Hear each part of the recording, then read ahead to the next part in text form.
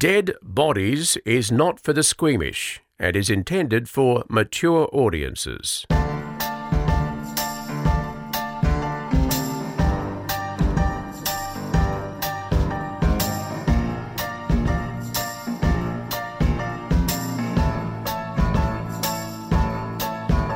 Ooh, I can see over your shoulder at your homework. I want a list of the ones. I need to go through and make a list of everyone we've covered. The list exists. Where? Well, I'll tell you what there is. Why don't I have the list? Recording Miss Kirsten. Yeah, I am. Yeah. Good, Why don't okay. I have the list? It's a document Kirsten and I share. You were copied in on the Google Doc And I've just not at the on it. very beginning. Yeah, and I'm just not. And there's attentive. also, what I've also done is because we print our things out, I've kept all the printed copies and I've got a big folder at home with all of the stories in it. So what you're saying is I should just text you if I'm unsure. No. I don't want to be part of the Google. Oh, do you know what I did do though? What? I went on our Facebook. Oh, have you gone on it? I went on it How a recently? couple of days ago. Oh, okay, because there's something on Everyone's- today I thought your sister might have mentioned to you. Everyone's really nice. They are. Everyone's really nice on there. And I Oh. scrolled. I went deep and I read comments and people are really nice. And I was scared. I did it in my bathroom. They are lovely. Yeah. Well, if you didn't go on today, Oh. that was something that went on today and your sister responded to it. Oh, yes, she told me about this. Have a look. Yes, I know. It's my surname on a Coke bottle. How good's that? Yeah. And I looked up the list on coke.com.au to make sure it was real. Yeah, no, And there's it's someone found it. real. Ruth found it. Ruth Sent is a it in. legend. That's on our Facebook page. Yeah, we're Oh, the going to fun we stockpile have. them. I didn't even know you were on Facebook. How did you? Oh, well, actually, What? so I'm on Facebook, but I've never done a Facebook post in my life. I have it for work purposes because if you die, I need to look up your Facebook so I can take all your photos to use on the news. Of course, It yeah. sounds really callous, but we all know that's what happens. So over the weekend, someone Yes. cloned my Facebook, Uh-oh. made a Facebook that was a mirror image of my own, Yeah. and started putting inappropriate comments on a rival TV station's Facebook page. Ooh, that's terrible. Yes, and then Yes. the posts they were commenting on, it was linked to a very, a dedicated protest group who thought I was then taking the piss out of them. And so they started emailing media outlets in Melbourne saying like, Chanel has been hacked by China. That's horrendous. It was a lot to deal with on a Saturday morning. I'll So put did it that you get way. an IT person at work to Well, shut yes, it all and I down? kindly contacted the rival network who were very accommodating of my needs Right, and okay. deleted Wow. everything. Yes. That's a lot on a Saturday. It is a lot. Hey, we're trying something new tonight. Kirsten, say something. Hello. Yes. How we... Kirsty's on. Well, see, because sometimes I listen back to ours and just there's a little mouse in the corner going... Yeah. It's me. And it's You tiny should have been little on from the Kirsten start. the tiny mouse. And I said, but we need to hear you, Kirsten. Yeah. You guys know I don't like my voice. I know you don't. That's the So- other reason Yeah, we're doing it's it. 'cause great it's though. Fun. Well, Cruel. welcome. Thanks. Welcome, everyone. Well, should we jump straight in? Yeah, I Do- want to do- go first. Okay, go. Um, Whatever you like. I'm going to drink my tea. Do you mind if I drink my tea while you... No, it's fine. Is my chair too squeaky? I think I don't know which story I'm going to do. I'm going to do this one. Okay. Do you know this one? You might not. Story of John Wayne Gacy. I know the name, Okay. but I'm always up for hearing something I may have heard Oh, before. okay.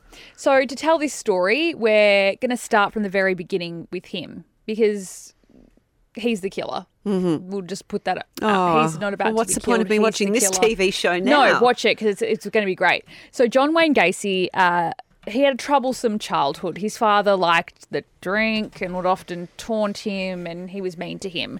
And he would pick on John and call him a sissy. Okay. Yeah. Dads didn't like sissy boys in Didn't those like days. sissy boys. His dad would say all sorts of mean things to him. And among those things, he would always say, you're likely to grow up as a queer. Oh, like that's a bad Yeah. thing. Yeah. Hang on, there's a problem. I can't see Kirsten. There's like a wall of There we computer go. screens. That's Perfect. better. Okay, good. Now, when he was older, he got a job at a mortuary. Mortuary. I should know that word by now.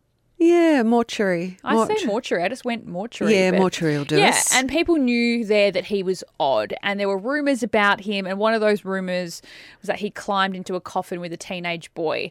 But people thought it was pretty accurate. Not, What era were we in? Is this the 60s? Yeah, probably. So he probably was gay, but it was illegal in a lot of parts of the world then. 50s, early 60s. Probably everywhere. Yep. But, many weirdos kind of walk amongst us, and then they turn out kind of not to be weird. So at 22, he married and he went to work with his in-laws in Iowa. Nothing else weird happened. Okay. He had 2 children, and before his dad died in 1965, his dad told him, "I was wrong about you." Meaning what? You're Well, not he a wasn't sissy. queer. Okay. Yeah. Yep. But he wasn't entirely wrong. So while he had a happy family, everyone saw this family, marriage and kids, behind the scenes he was watching porn, wife swapping and sleeping with prostitutes. Oh, I don't really think a lot about the sleeping with prostitutes thing. I think a lot of people sleep with prostitutes, and that's fine. possibly. And I don't think watching porn is such a big deal. What was the other part? Wife Wife swapping. Back in Well, those days, maybe a little. Oh my God, a friend told me. I have to tell you this wife swapping story. So I better not. So Oh my God.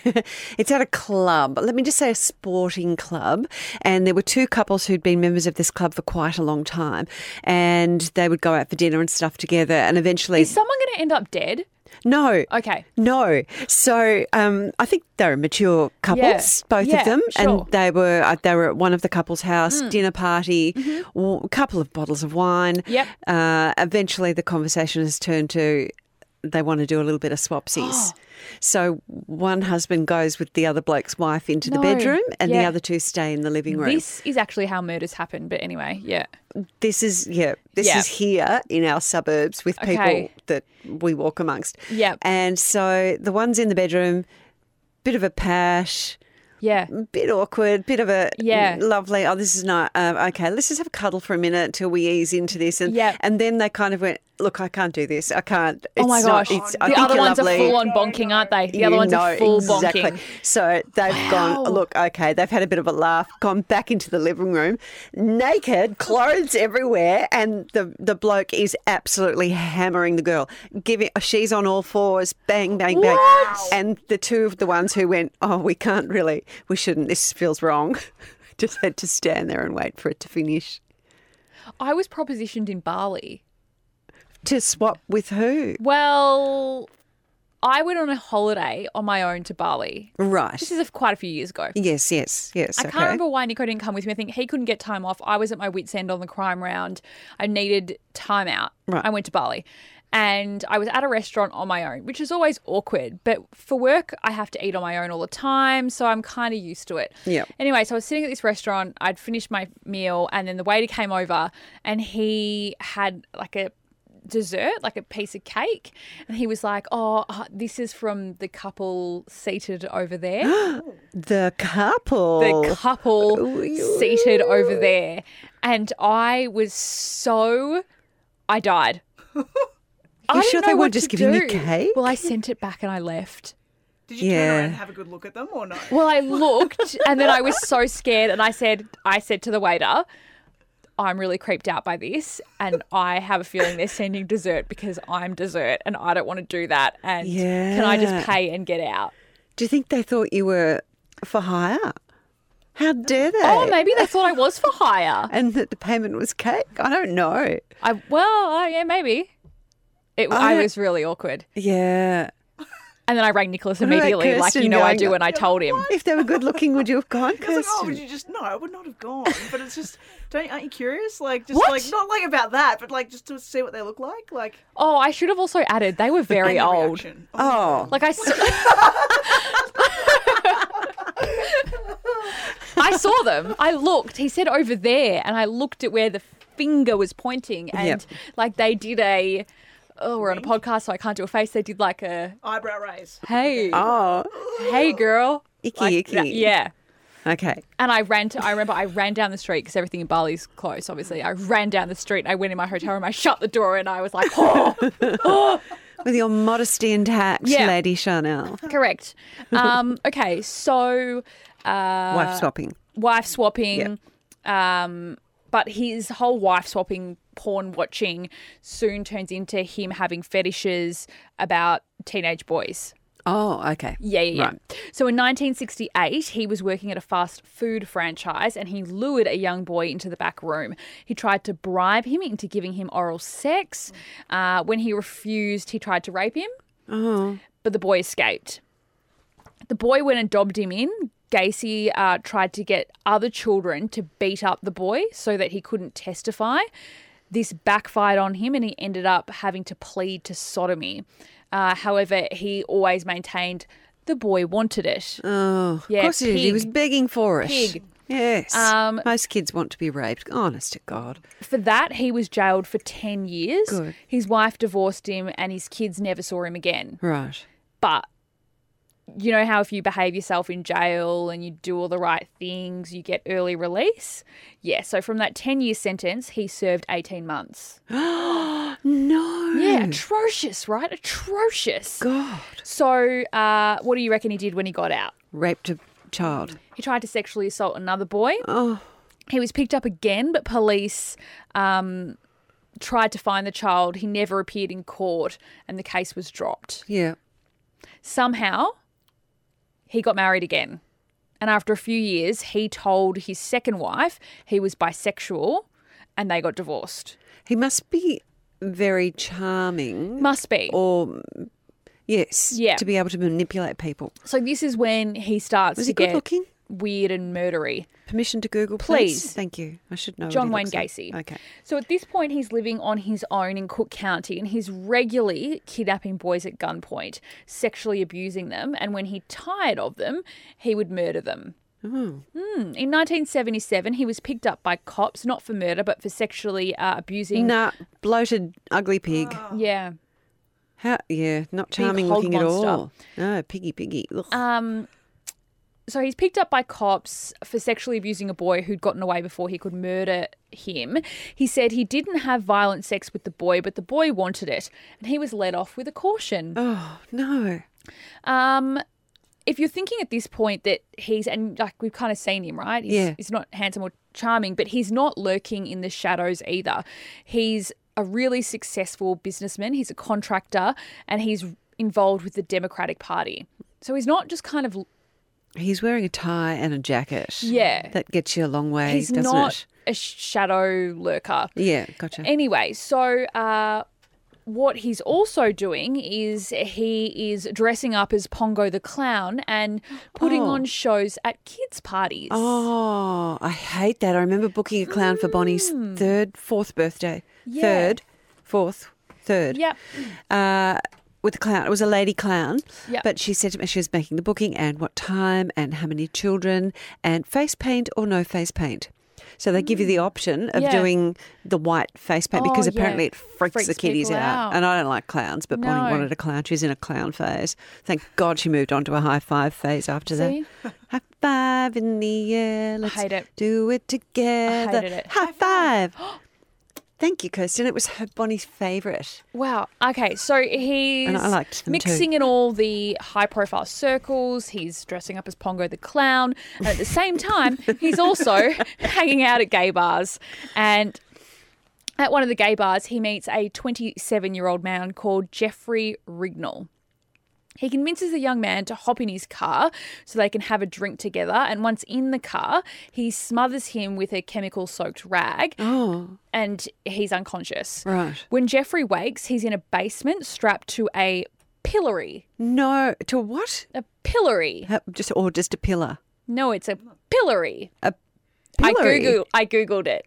A pillory. So it's like a horizontal plank of wood Yeah. that has holes cut. It kind of opens and you put your head in it and your arms in it. Oh, like and they then used to put in the like you're oldie gonna- days in the like town Yes. square. Yes, correct. Yeah. And then the other half kind of closes around your neck and your wrists. You know what I mean? No way. Yeah, so he's in a pillory. Whoa. Yep. And he sees Gacy, who starts showing him an array of torture Oh, I tools thought you were going to say and- penis.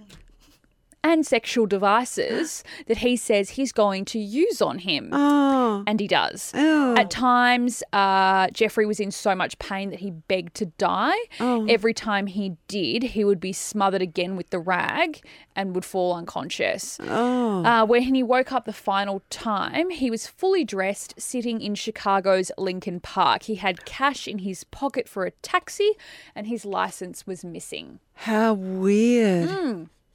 How fucked. God. Can you imagine? Yeah. He was taken to No, I hospital can't. and he was found to have bleeding from his anus, and his face was also bleeding. His liver was damaged by the chloroform, and police said they had nothing to go on. I'm very tense. Like my neck is tense and everything's I know. tense right now. He couldn't remember where he was taken, what the car looked like, or the number plate, and he didn't even know Gacy's name. So when the cops said they couldn't do much, Jeffrey didn't give up. He hired a car and he did his best to drive the route he thought he was taken. Yes. But you have to remember, he was groggy when he was taken, so he couldn't remember exactly. So he got as far as he could, and he sat there and he waited, and Gacy drove past. What are the chances that fucker drives past? So he writes down the number plate, he follows the car, and he takes down the address that it stops at. Would you follow it? Yeah. Would you?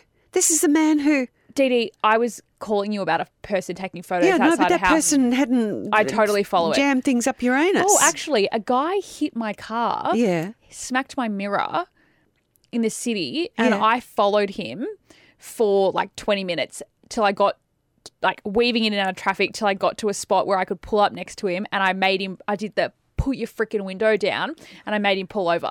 Good on you. Oh, speaking So of yes, which... I would follow. Do you remember that car accident I had back in May, so Yes. months ago, and you helped me Yes. track down details on that guy? Yes. So this insurance tracking down company, they've been trying to reach him. He hasn't been replying to any of their things. This is like course. 6 months at least. So they rang me back to say, do you have any other details that you Details. can give us? I went, well, as a matter of fact, I do. Whipped out the Chanel Vela details and a few others that I Yes. got from the coppers. That guy's toast. They are taking him to court. They'll find him. Yeah. So he drove past. He writes his number plate down. He follows him. He then writes down the address that he stops at. Yeah. He doesn't do anything other than write Right. the address down that Thank the house God. goes into. He then looked up documents for the registry of the house, and the title of the property comes up with the name John Wayne Gacy. Oh, He was pretty wow. smart. Good detective savvy. work. Yeah. He took all that info to police, and they worked out the address was just outside their jurisdiction, and they couldn't do a thing. We'll find whose jurisdiction it is. But the police involved said that they went and spoke to him, and they Yep. agreed that Gacy should cover his medical expenses, and that was that. What? This wasn't the only man that had been lured into a car by Gacy, but Well, hang on. Did the guy willingly got into the car, didn't he? yes. So he wasn't the only man, and complicates as we know, things. he's not Yeah. the most attractive man. And he's not a child, sorry, but he was 27, you said. Yeah. Yep. Yeah. So here we have some audio from the program Insiders. First, you'll hear from a detective explaining how he lured men, and then you'll hear from a victim.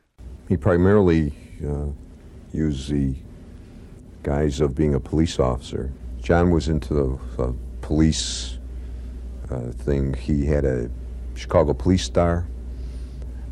He had a car. He'd buy a brand new car every year that would always be black. On the way to his house, he was boasting that he was a police officer.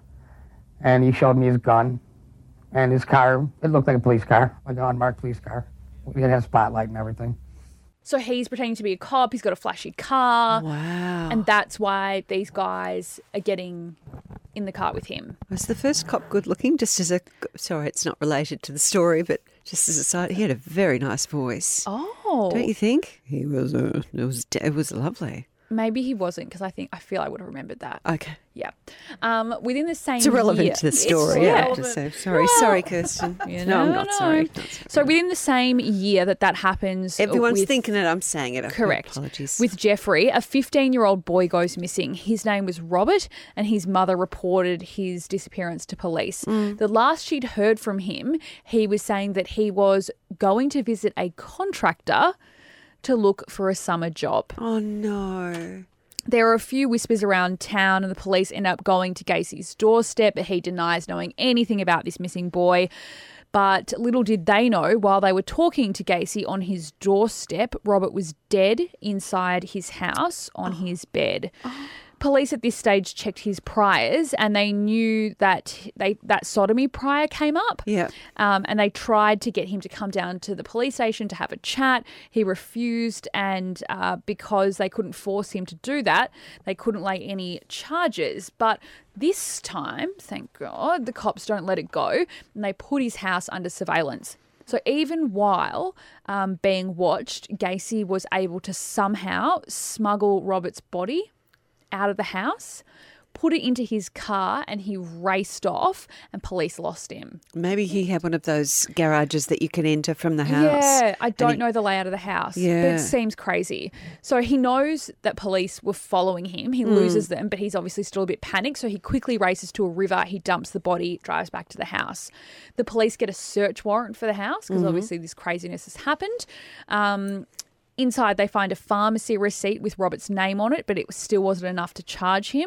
But it was enough to validate that they had to keep watching him. Yeah. So at this point, Gacy knows that police are on him, and he starts getting really cocky. Yeah. So they're obviously outside his house. He's going out and chatting to them and saying clowns can get away with murder. And sometimes he would stroll out and invite them in for breakfast. Real creep. Yeah. So the cops decided they'd be smart back, and they accepted his offer to come in for breakfast. Oh, and we want to have breakfast in the basement, Yep, please. and in they went. So whilst in Gacy's house, the police noticed an odd smell. Ooh. Without realising, Gacy had accidentally switched off a pump that drained water from his basement, and his basement was flooding. So that meant with the water running under the house, when police went to look Yep. to see what was going on, they found 29 bodies. What? Yup. 29. Floating. 29 bodies.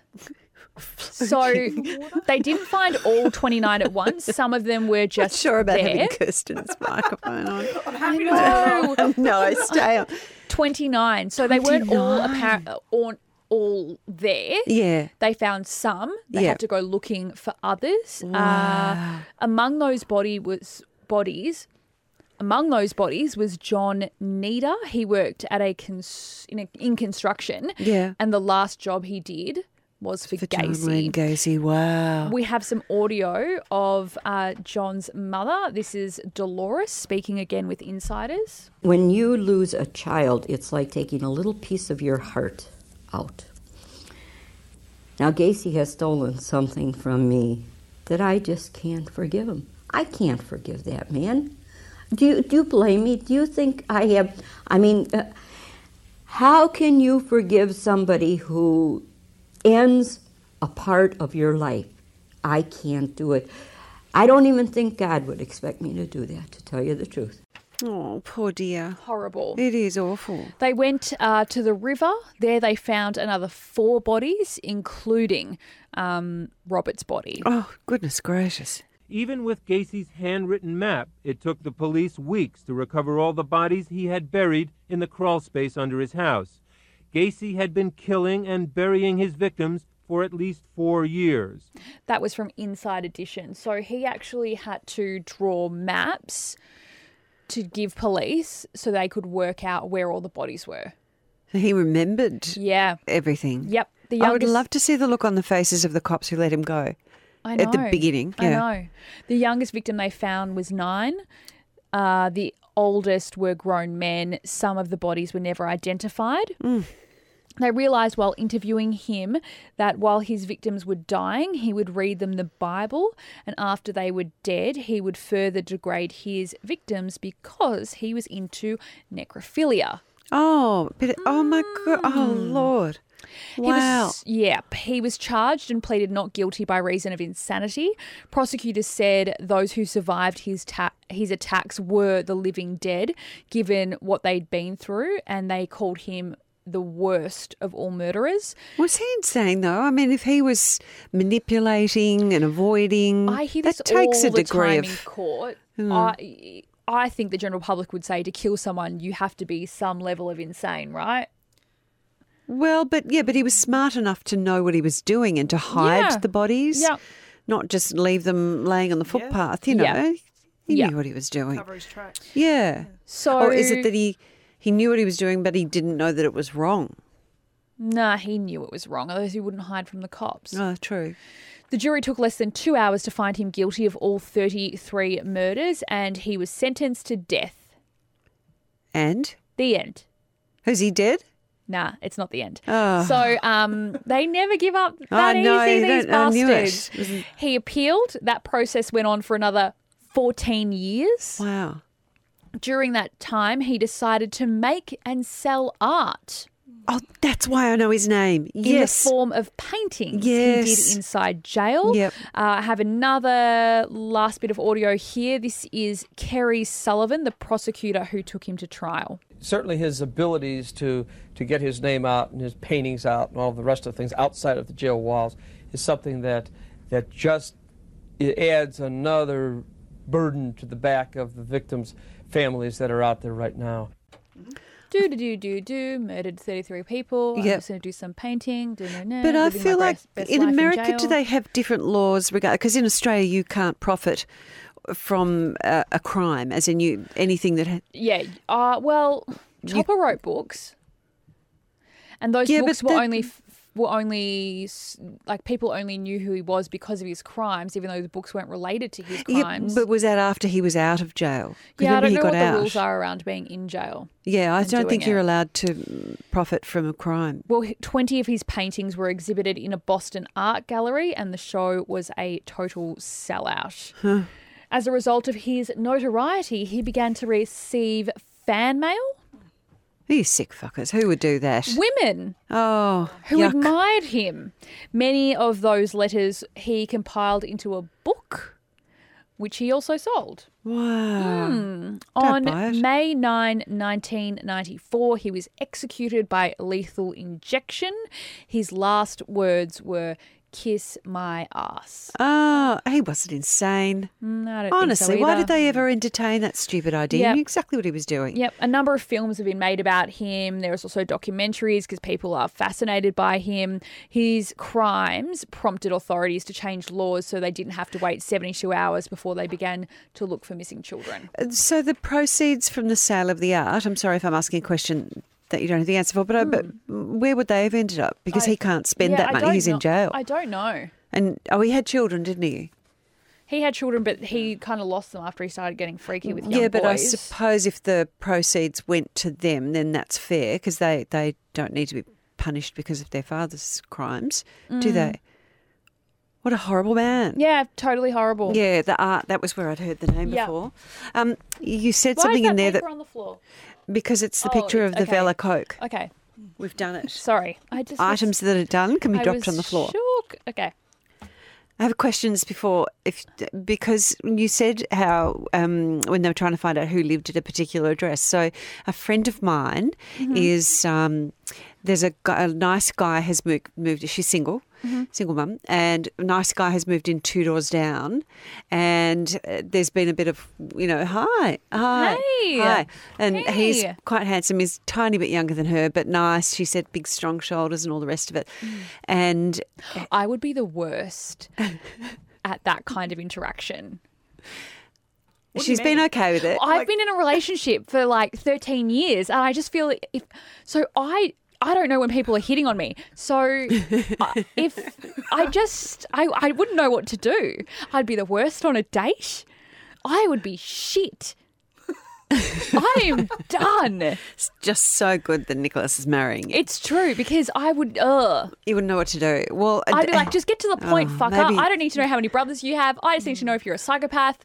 Do you have any priors? I don't think she's even considered that he's a psychopath. Okay, so you might be You useless never at know. helping. Yep. So she's a media person. Her face is, he's going to know who she is just by looking at her. She said even when she's been in her pajamas putting the That bins makes out. it really difficult.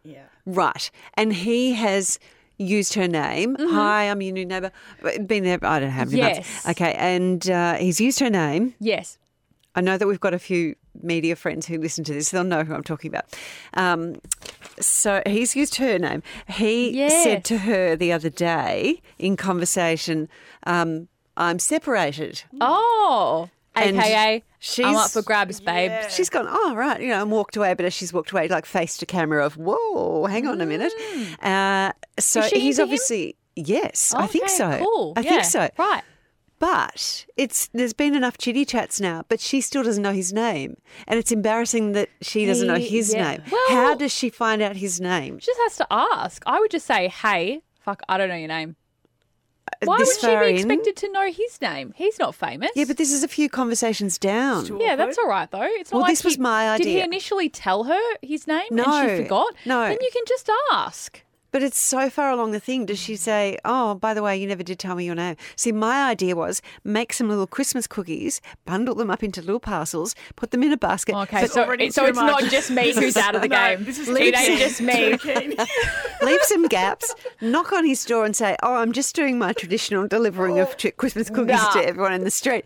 You know what I do? Steal his mail. Yes, get I was into- going to say that. No, they've Did you done know? that. They've done that. Oh, I might be getting in trouble. But one of her kids went along, Yeah, went and along the other day and it said said this to the might be ho- against the law, but I'm to only the looking. homeowner. I'm not taking him as looking. And nothing. They came up blank. Oh, he's Another very friend suggested diligent with taking some eggnog down to his house. Oh, I reckon you just fucking ask. Yeah, just ask him. And, by the way, I never did get your name because Yeah. I think that's hurtful. If you've been No, it's not. If you asked and you were told and then you forgot, Yeah, that's that's different. not that's great. worse. Okay. Yeah. All right. Do you remember in the last episode I talked about the Granville train disaster in 1977? Sure do. Train went under a bridge collapsed. Horrible. Awful. Yeah. And it was, My mental images while you were telling that story were, ugh. what's that? Oh, it's just thinking That was about like a people being semi-moida. crushed to Oh, like half horrid. the height of the Yes. train. Yeah. Yeah. Awful. And the worst for me, I mean, if you died instantly, thankfully. Yeah, but if you didn't, it's the It's the equivalent of people who were drowning. crushed and yeah, then- yeah. horrible. So everyone on that day worked incredibly hard. Well, it was 2 days, I think, nearly 3 by the time they got all the bodies out, and all the emergency services came. And one of the ambulance men who worked, and there was never anything to indicate that he did anything untoward as part of the rescue, but he was one of the paramedics who was involved in the Granville train disaster, was a man called Lindsay Robert Rose. He was actually born Lindsay Robert Lehman, but I don't know how his name changed anyway. He became Lindsay Robert Rose, so that's what I'll call him. He was born in 1955 in North Sydney in New South Wales. So when he was a young boy, his parents separated. His mother raised him. He did an apprenticeship as a fitter and turner, and then in 1976 he became a paramedic, and that's how he ended up working at Granville. So he'd only been probably less than 12 months at the time that accident happened. It's a lot to take on, I think, when Yeah. you're quite young. He quit 3 years after Granville, and he became a private investigator. And then there's a gap of about 3 years. And then on New Year's Day in 1983, Lindsay Robert Rose, get his name right, Rose was part of a gang that hijacked a semi-trailer carrying cigarettes. What? Yes, worth $600,000. What? And they held 2 truck drivers hostage for several hours. I don't know what happened between being a paramedic and rescuing people and being part of a hijacking. Anyway, that's what happened. The following year, 20th of January 1984, Rose shot and killed a man. What? Who ran a trucking business. He went from saving people to Killing him. I don't know if he got donked on the head in the rescue or what. I don't know, because I don't know much about him prior to Granville. But you would have to think that he was a decent kind of a person to be an ambulance. Anyway, a paramedic. So he shot this guy. Now, the guy allegedly had links to the Calabrian mafia. He was a 58-year-old called Bill Kavanagh. He wasn't at his home in Hoxton Park when Rose came calling to kill him. Okay. But his 21-year-old girlfriend, Carmelita Lee, was home. She was naked. She was about to have a bath. Rose and his accomplice, I'm not sure who that was, tied her to a bed with a telephone cord, and they then waited for Kavanagh to get home. So as Kavanagh came through the door, Rose opened fire, shot Kavanagh multiple times. He then dragged his body into the bedroom and shot him a further few times, and he then shot Carmelita 4 times in the head. So they made her watch. Yep. Oh. He claimed that he did it because Kavanagh had beaten up one of his mates a few years earlier, and he murdered. Kind of the life you live, though, right? Yeah. He Those murdered, people in like mafia, this always ends like that. It does a bit, doesn't it? I'm not saying it's right, but no. And he says he murdered Carmelita because she saw what he did to Kavanagh. Yeah, okay. But if he let her go at the beginning, she wouldn't have seen, and he wouldn't have had to kill her. She would have gone to the. Well, she wouldn't have gone to the cops. She's part of the mafia. She would have gone and got other, like... She Probably. Yeah. Don and John and Tony. Are they the mafia people? Yeah. Forget about it. Yeah. Yeah. But they wouldn't have said that. Forget about it. They wouldn't have said that. On the... Donnie Brasco did. Yeah, but they wouldn't have. Have you They seen said, Black we're not Mass? forgetting about it. I don't think that was mafia. Black No, Mass, but the was it? Irishman. I haven't seen it yet, and I'm dying Neither. to. It's coming out, isn't it? Yes. Yeah. By this episode, it will be out on the Netflix. Yeah, I'm waiting for the Netflix. The Netflix. On the interworld webs. Yeah, and I kept trying to see it in the cinemas, and there was only shit tickets left at the front, and you don't want to be with your neck get up a the sore whole neck. time. You'll be cross with the movie the whole way. Yeah. 19th of January 1987, Rose broke into the home in West Ryde of a wealthy businessman, a man called Bill Graff. He wanted to rob him. Yeah. But as he broke in, Graff's partner was home. Raynette Holford was her name. She grabbed a pair of scissors and she went for him. Good. And he says he thumped her a couple of times to stop her screaming. Oh. He stabbed her in the neck and the face 32 times with a screwdriver and a vegetable knife. 32 times is A very lot. passionate. I think he was angry because she'd come at him. You think he was angry? Yeah, I'd say he was angry. He strangled her. Then he tied her up. Oh. Obviously, she died from all of this. So for a long time, Bill Graff was actually, the partner was suspected of killing her, and he died without ever being able to clear his name. Oh. Which is very sad. The next murders took place on the 14th of February 1994, and these became known as the Valentine's Day murders. So Okay. Kerry Pang was 36 and she was a mother of 5. She ran a massage parlour called Kerry's Oasis. If you had a massage parlour, Chanel, what would you call it? Chanel's Shag and Shop. Let me ponder on it. Okay. Yeah. Just ding in any time. Yeah. Kerry's de facto partner, Mark Lewis, wanted her dead, and he had hired Lindsay Rose to do the job. Rose had an accomplice, an unemployed bloke called Ronald Walters. He was offered $500. Now, what his job was to knock on the door and to then get them inside. When they arrived at the massage parlour, the door was opened not by Kerry Pang, but by an employee, a young woman by the name of Fatma Ozanal, who was just 25 years old. She was a divorced mother with a 6-year-old daughter. She was forced, these two blokes forced her to sit and wait for Kerry Pang to arrive, and then they shot her in the head 4 times at close range. When Kerry Pang arrived, Rose stabbed her 18 times in the face, chest and He's head. a real stabber.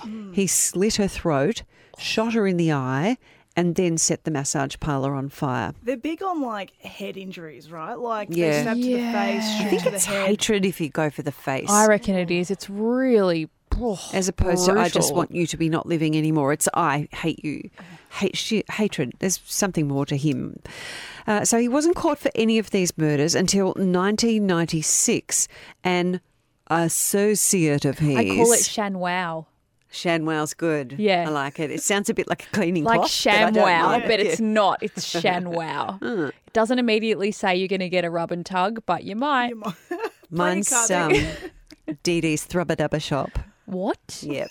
They know what it is. I know it's a funny name, but it's a fun massage parlour, my one. Yours could be laughs. Cursed Kinky Corner. Yes. Yeah. Like Lim, how about that's also KKK. No, it's not.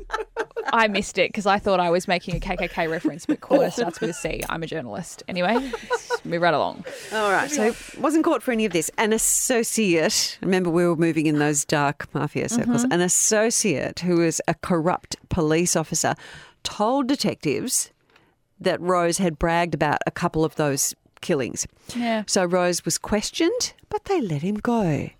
And he took off. He drove from Sydney to Adelaide in South Australia, which is about a 15-hour drive. There he used the name Lindsay Lehman, which was actually his birth name. 10 months later, someone saw his mugshot on TV, because I think at this stage he was actually Australia's most wanted man. Oh. So someone saw his mugshot on the telly, and the cops caught him in Adelaide, dragged him back to Sydney, where he confessed not only to killing Fatma Ozanal and Kerry Pang, so the two women at the massage parlour, but he confessed to all 5 of his murders. Heavy burden to carry, just wanted it out. It is, yeah. This is from the ABC's Australian Story episode, Balancing the Scales.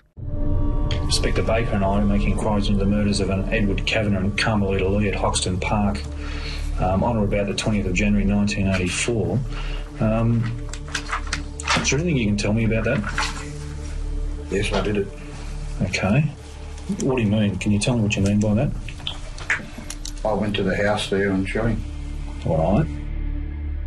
In June 1998, Rose pleaded guilty to the 5 murders in the Supreme Court, and in September 1998, he was sentenced to 5 consecutive life terms without the possibility of parole. Kerry Pang's de facto, Mark Lewis, who had ordered Every time that you hit say on Kerry her. Pang, I think you're about to say Kerry Packer, but anyway. Totally 2 different people. Sure. Sorry. He'd ordered the hit. He was found guilty of her murder and that of Fatma Ozanal, and was sentenced to life imprisonment without the possibility of parole, even though he didn't actually do it, but he ordered it. Yep. And Ronald Walters, the Nong, who was supposed to be paid $500 to knock on the door and was part of that murder, he never got paid. He pleaded guilty to being an accessory after the fact and was sentenced to 18 months of, I thought you might know what this is, periodic detention. What's that? I don't know what periodic detention is. No. What is that? Sounds like you're half in, half out. Yeah. Don't know. Now, Lindsay Rose had a daughter, Alicia, and she only ever knew him as a loving father. She was 4 months old when he killed his first 2 victims. And in It's literally that. Just like 2 days a week you go to jail. Isn't that odd? What? That's not a thing I've ever seen implemented. What happens the rest of the time? You're just out and about. That's and then really you've got to go weird, to jail on isn't it? And they certain trust you to days. come back. Maybe you're on a giant leg rope. They just pull it. That's very strange, isn't it? So Alicia, Rose's daughter, was in 1996. She was 13. Yes. You go in on weekends. Oh, okay. Party time. No party for you. So Alicia was 13 in 1996. She was coming home from school and she was surprised to see her mum's car in the driveway. Mum wasn't due home for a couple of hours. So in the house, her mum was sitting at the table with 2 detectives and they had photo albums out and they were pointing to various people. Remember, she just thinks her dad's a dad at the stage. Yeah. Alicia had only seen her father a couple of times since leaving Sydney for Perth 3 years earlier. So they'd separated, the parents. It was then she found out at the age of 13 that her dad had murdered 5 people. Oh. So I quite like this girl. Rather than letting the shame bring her down, as you can imagine it would do, she became a lawyer.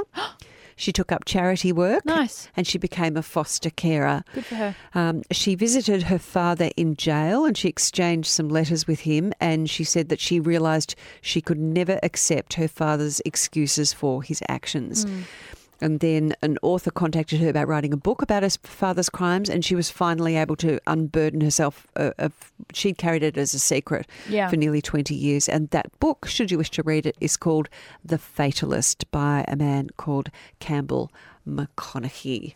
And there you are. That's a sad postscript to the Granville train disaster. It's a very difficult... If your loved one committed a murder or did something shit, that's... Yeah. It's awful. Yeah. I feel just as bad for those people as I do for the victim's family. Yeah. It's horrible. Your her name and is her mother. tainted. Yeah. You're always going to be tarnished, aren't you? So it's like, you're such and such brother. Correct. Or you're that person's Yeah. mum. Or like for that's say it. in this town, James Gargasoulis, there aren't many people rolling around with the surname Gargasoulis. So Yeah, if you that's ever true. said, I'm, you write your name down on a form somewhere or, people they're go, gonna go, "Hey, you're you." related to such and such. Yeah. Yeah, it'd be horrible, wouldn't it? Terrible. I wonder if a lot of offenders' family members end up changing their surnames if their surnames are quite distinct. Oh, yes, I worked with someone Oh. who... So do you remember the police killings that started with the Walsh Street murders Yes. in Melbourne? Mm-hmm. And then the police went and shot... I've got to be careful because I still I know, and this is have currently contact with this person. Yep. One of this person was part of one of the crime families, and his brother was shot as part Right. of those. Yep. So it's, if you're not from Melbourne, it went back and forth. Crims shot 2 cops. Crims got shot. More cops got shot. It just went back and forth for Yep. ages. It was called Underbelly, Underworld? Oh, Underbelly, the series? Well, Underbelly was a TV series that was made about It was, the whole thing, wasn't it? yes. But so I didn't know. Gangland. His brother was one of the guys that the cops shot, and he always said that his brother was innocent. I didn't know about any of this, but on a hot day at work, I was sitting next to him, and he was wearing a singlet top, and there was a tattoo on his arm, and that had R.I.P. and I won't say the name. Yeah. And I said, "Oh, who's that?" And he then launched into this whole tirade about how the cops had killed his brother, and. So, yeah, affects people everywhere. See? Well, for our feedback today, we're actually going to talk to an expert friend because we've had a number of people who've given us stories on Dead Bodies podcast of coming across a body or seeing a dead body, not one that they're related to, and talking about how deeply it's affected them, which has taken them by surprise because if they don't know the person, why are they grieving them? I'm thinking in particular of Carter, who Yes. sent us that story from California just recently. So we are very lucky to have with us on the podcast today psychologist Sandy Ray. Hello, Sandy. Hello, Dee Dee. How, Chanel? Thank you so much for coming on. I'm hoping you can kind of talk us through the thought process of feeling attached to someone who you found or, helped rescue perhaps, and then you almost grieve that person. Look, I think one of the fundamental features of human nature is connectedness. That we meet people, that we greet people, that we embrace people who we've never seen before, and we have some sort of feelings towards them.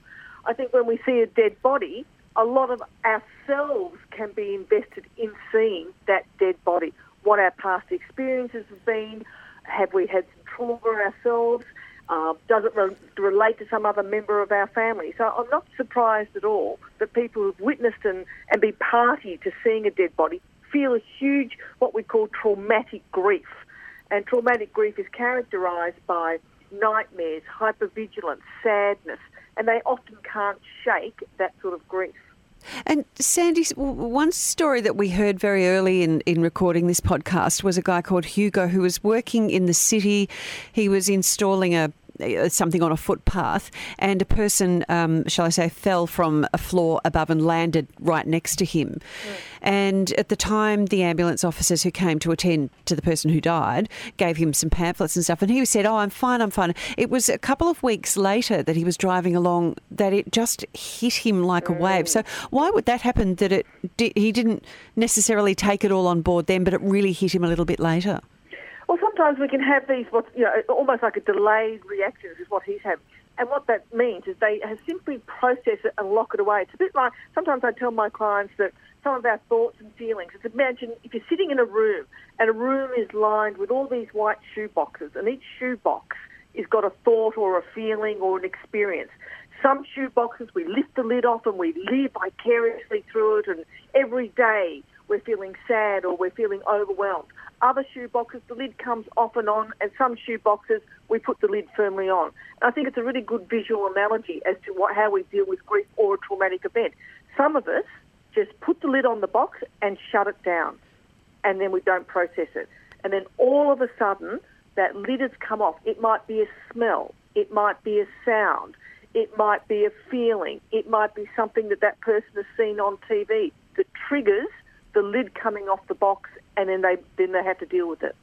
And I saw this online actually today. It was someone saying, there's that phrase that time heals all wounds and you're able to move on. But that's not entirely true, especially when you see a dead body or you're dealing with grief. No, I mean, first of all, there's a couple of stages. One is what's called acute stress disorder.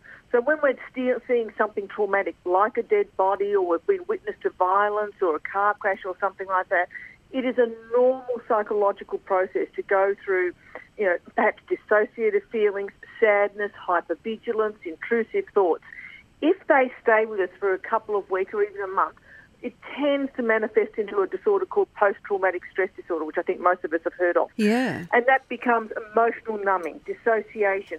And again, I'll give you an analogy. How I describe PTSD to a lot of my clients is, if you imagine your brain is a jigsaw puzzle and all the pieces fit very nicely together, when you've had a traumatic experience, again, like looking at a dead body, the parts of the brain, the framework of your brain breaks apart. So instead of a nice tight jigsaw, you get broken and great big gaps. The longer those gaps are unattended to, the more space in between each piece that can enter depression, anxiety, mood disorders. And every time you experience depression or anxiety, you reinforce that behaviour. So the ideal situation is to get those gaps closed as quickly as possible and get the brain back into a nice, tight jigsaw puzzle again. So we're repeating and reinforcing anxiety and depression the longer it's unattended. So it is better then to talk about these things, because I think perhaps in Hugo's case, I don't think he spoke to anyone about it at the time. And we tend to do that. We tend to think, I'm being silly. That's not I didn't know the person. Is it better to talk to people about it? And it's kind of what we do on this podcast. There's been a bit of a shift in the treatment of PTSD. And originally when trauma happened, they used to say, we have trauma counsellors coming straight onto the site, and as quickly as possible we talk to people. And people aren't ready. They haven't processed it. So everyone has an individual reaction to how they want to process it. The thought now is to get people back into home, back in stability, back into an ordered life, and almost let it unfold. Let them know that they have got support around them. Let them know what options that they have got. Provide support, but don't demand that they talk about it. And certainly they don't have to. The therapy now is shifting away from asking people to talk about it there and then. That's now really deemed as probably quite inappropriate. Some people may want to, but it's not really the gold standard of therapeutic treatment. Right, so everyone's going to deal with it differently. Yes, yep. Very interesting. Thank you, Sandy. Thank you so much. Oh, and Sandy, before we let you go, have you ever seen a dead body? Not somebody, obviously, in your own family. I did. I was thinking of it, and I did. Down the end of my street, there was a park, and I saw a girl slumped over the side, and I was just sort of looking at it, just sort of casually looking at it, and then I saw the police come to her, and then I saw her whole body limped to the side of the park bench. Oh, dear. And I went, and then I read. Then I went on to work, and I was sort of quite startled. I didn't see her face, just the back of her, and I just saw her then slump over. And the police were there and everything, and I just sort of went, And it sort of did actually rattle me a bit. You know, I sort of went, what? And what I thought was, what's happened to that girl's life? She's on her own. Yes. She's no one's attended to her. It's probably been in the middle of the night, and it was in the morning because I was on my way to work. No one has cared for this girl. What are the dynamics that's happened in her life that have led her to this space? Yes. And I think that's also what we think, isn't it? What's gone on? There's this fascination. And I think that's the biggest thing when you see someone that you don't know, for strangers, is you start thinking about that person's life and who they were and where they went to school and what they were doing there, and it just, the not knowing is worse. Yes. And I mean, as I said, the fundamental feature of human nature is being connected, which is why, loneliness is such a debilitating feeling for so many people. People in old age homes, people who are single, people who have lost family members, that notion of loneliness. The opposite of loneliness is connectedness, and that's why I think we often grieve for people or that we feel so attachment to people who we may not have who we've previously never met. Yeah. I know that we're meant to be wrapping you up, but I just have one more question. Sure. Do you find that people's grief over animals is just as strong as their grief for humans? Do you know, I think I'm one of those people. Yeah, because I think I'm one of those people. Same. I have to say, I think I'm one of those. Yes. My youngest daughter is a veterinary surgeon. Right. And I have laid some ground rules. Do not tell me any more stories about animals because I can't cope. Same. Abuse and cruelty. She sees it on a... No wonder there's a high suicide rate. Yes, it is. Love your pet, love your vet, love your pet is the campaign that's running for vets at the moment, which is fantastic. It's 4 times the national average in Australia, isn't it? It is. Yeah. And I mean, I hear from her on a daily basis. There's a clinic. She works in Launceston and there's, 18 people in the clinic. It's a very big and busy clinic. Yes. And on a daily basis, the abuse from clients, the abuse from clients to animals, the having to put animals to sleep, and old people, their loneliness. I mean, it's an all-consuming area. And as I said, I feel more grief and sadness when she tells me these stories. With humans now, I seem to process it. I sort of go, there's a part of me that dissociates. I go, okay, got it, yep, right, done, they're dead, whatever. Yeah.